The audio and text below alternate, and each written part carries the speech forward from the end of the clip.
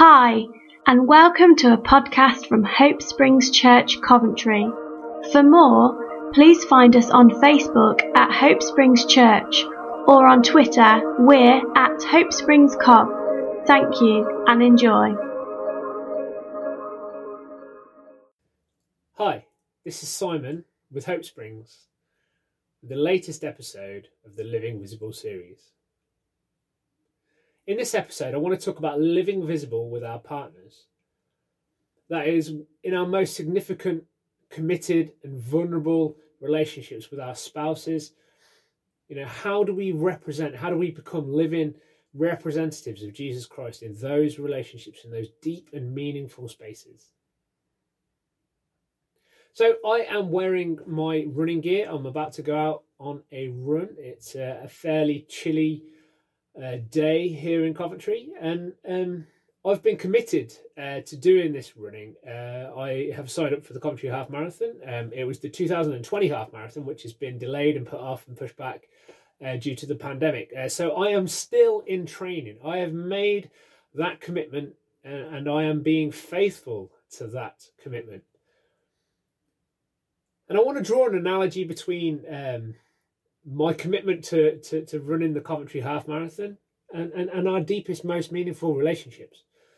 By signing up to the Coventry Half Marathon, I didn't pledge myself to a one-off event sometime in the future. I pledged myself to a period of training, of anticipation to that event. I had to be disciplined and obedient to the training schedule that I laid out before myself. I had to prepare myself. I had to plan for the long haul, not just for one single day, but for day in, day out, putting in the effort, rising to the challenge, and discovering the joy in preparing for a long distance run.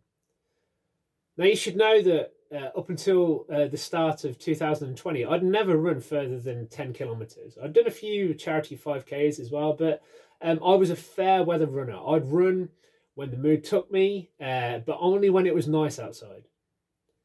But by signing up to a half marathon for 21.09 kilometers of running, I also signed myself up for a period of training, a period of actual discipline, of giving myself to that commitment, with the goal being to complete the half marathon. Now, the stakes were raised on this commitment because I was doing it in memory of a friend who passed away from cancer. I'm doing it to raise money for Macmillan. And so the stakes are raised on that commitment. So the goal, the end game of that commitment is really important. It's really precious and really meaningful to me. So that kind of ups the ante on my faithfulness, on my givenness to the training. The thing about running is that it does. You have to get the miles in your legs. You have to be disciplined. You have to be obedient to that training schedule. I run 3 times a week. I do a couple of short runs and then a distance run at the weekends. And now I have to go out in all weather, whether it's cold, whether it's raining. I've run in some horrific weather. I've run across flooded roads. It was like running through streams. And so there is a challenge in that commitment, in that long haul goal. But there's also joy. Runners who have run any sort of distance on a regular basis will tell you that there's a massive exuberance that comes from running. There's this joy, this pleasure in the running. For me, it's quite cathartic. It helps me clear my mind. It helps me formulate ideas. It just gives me this sort of peace and this sense of well-being. Not to mention all of the physical health benefits of running consistently as well.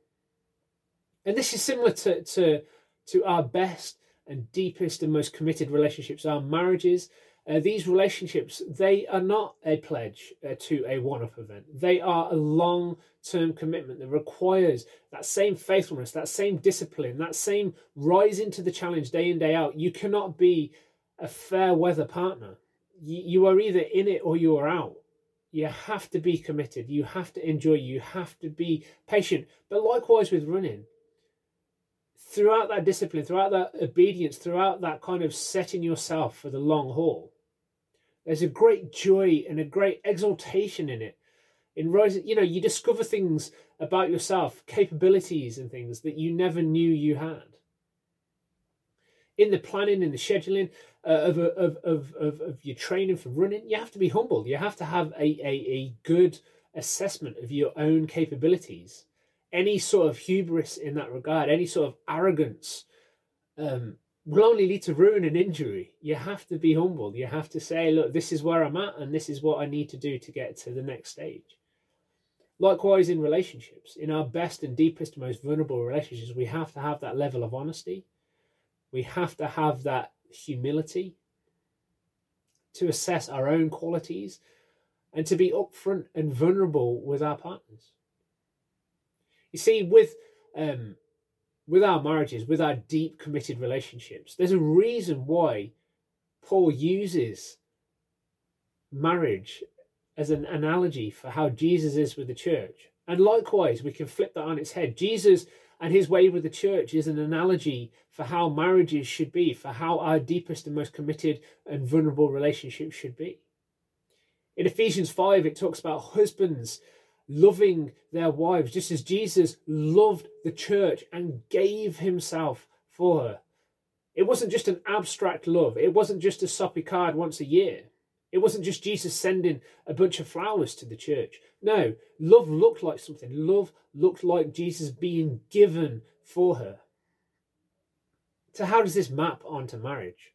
Well, we could say that Jesus gave himself for the church on the cross. He died for humanity to be reconciled with God. But how does that work in marriage? Should the husband die for the wife? Well, in an extreme circumstance, then that might well be required. Should a husband bear torture for the wife? Well, again, in the most random and the most extreme circumstances possibly. But let's not forget that the crucifixion was the culmination of Jesus' life given. For God so loved the world, he gave his only begotten Son. That there was a life that ran up to the cross. That Jesus exampled the incarnate Word up until the cross. And he suffered the cross because of the way he lived and because of the way he testified to the Father. And after the cross, the ascended and risen Christ sent his Spirit upon the church. And so that life still lives on. So how did Jesus give himself? He didn't keep anything back. He didn't prioritize himself over and against the needs of others coming into his path. No, he gave himself. He gave of himself, and he gave all of himself. He was fully committed. He was fully pledged. He was fully dialed in to that commitment and that goal that he had. And that is how Jesus gave himself for the church. You know, there's that bit in 1 Corinthians 13 that it's been said so many times that it's become a cliche. But there's a good reason why that is read at weddings. Because it takes this abstract and sentimental notion that we call love, and it puts it in very concrete terms. It puts it in very visible terms. It puts it in very livable terms. Love is patient. Love is kind. Love does not boast in itself. It delights in the truth. It endures long. It hopes all things, believes all things, bears all things, and it never fails. So as I come to my running, I have to incarnate certain aspects of that. I have to give myself to my commitment. And as we come to our relationships, our deepest, most significant relationships, our marriages, that also requires that givenness to that commitment, that faithfulness, that patience, that kindness to that commitment. So, in terms of living visible, here are some members of our church, of the Hope Springs Church, just sharing some things to help us on our way. So one of the ways that we live visible with one another is through our finances. We really recognize and acknowledge the generosity and abundance of God in Scripture. And it's something that we really try and encourage one another in our marriage. Yeah, so one of the ways that we do that is just being really open and transparent about money and how we feel about it, where we feel it should be spent, and but within that also just holding each other accountable to that desire to want to be generous, and just making sure that actually how our spending habits are aligning with that, and just having that as an ongoing conversation, so that it doesn't become this massive thing, but actually just becomes part of our daily habit that we support each other with. Yeah, definitely. So we spend a good amount of time budgeting and talking through where we're going to spend our money, be really intentional about that. One thing that I really enjoy doing with you is talking through like charities that we might be supporting at the start of a year. And when we do that, I feel like we encourage each other. There's no right answer, there's no wrong answer. It's something that we take joint ownership on. And in that, there's no kind of dominating voice in terms of where our money gets spent. We're always happy to defer to one another and just respect each other in that. And that's definitely one way that we live visible in our marriage. So a thing that helps us in our relationship and has helped us over the years, and something that we've learnt over the years, is to, if we're annoying each other, to bring it up there and then, rather than to let it linger and then have a rubbish week. Yeah, and it's really tough sometimes, hard to do it, because you don't necessarily want to bring up the thing that's annoying you or have the thing that's annoying someone else brought up towards you. But we found that if we deal with it there and then, as much as it's difficult sometimes, just be kind of kind and gracious to each other in it, hopefully. It kind of ends up meaning it's dealt with and you can move on. It doesn't affect us, doesn't affect the boys, doesn't affect just the environment and everywhere. We're not by any means good at it all the time, but it's a thing we kind of try and do as best as we possibly can. So one part of our marriage that we think has been really important and that's like really representative of us is in regards to our finances. And right from being engaged to being 12 years into our marriage, we still feel really strongly that our finances are always just in one pot, and literally everything is shared, and that there's no sense of yours or mine, but that we have it completely in common. And in doing so, we share responsibility, and we also see it as a free flow within our marriage. It's never just stagnant, but actually it belongs to both of us, and we both make decisions about where this money gets directed in our lives, and then as a consequence out of our lives. Yeah, so from when we first got married, Lizzie was working full-time and I was still training at the time.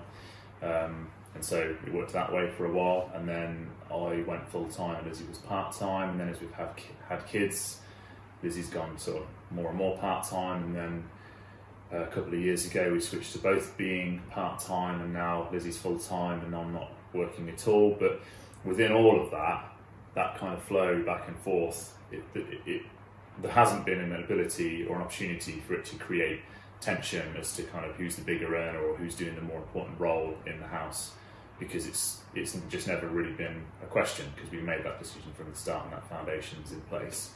And I just think it's been really helpful, and there's like an automatic accountability with it, and there's just never a sense of either of us feeling or saying this belongs to me, and this bit's my decision because I owned this, or it's somehow more my right. Everything is in common, everything's equal, which I think is really healthy for us, and it also helps us to hold things lightly and be generous towards other people, we feel, because we've just always had that kind of shared approach to it. So because there's not one person that feels like they own it, it's easier to be generous together, I think, if that makes sense. So have a think. How can you live visible in your most vulnerable and most committed relationships? What are the things that help you? What would be the advice that you pass on to other people?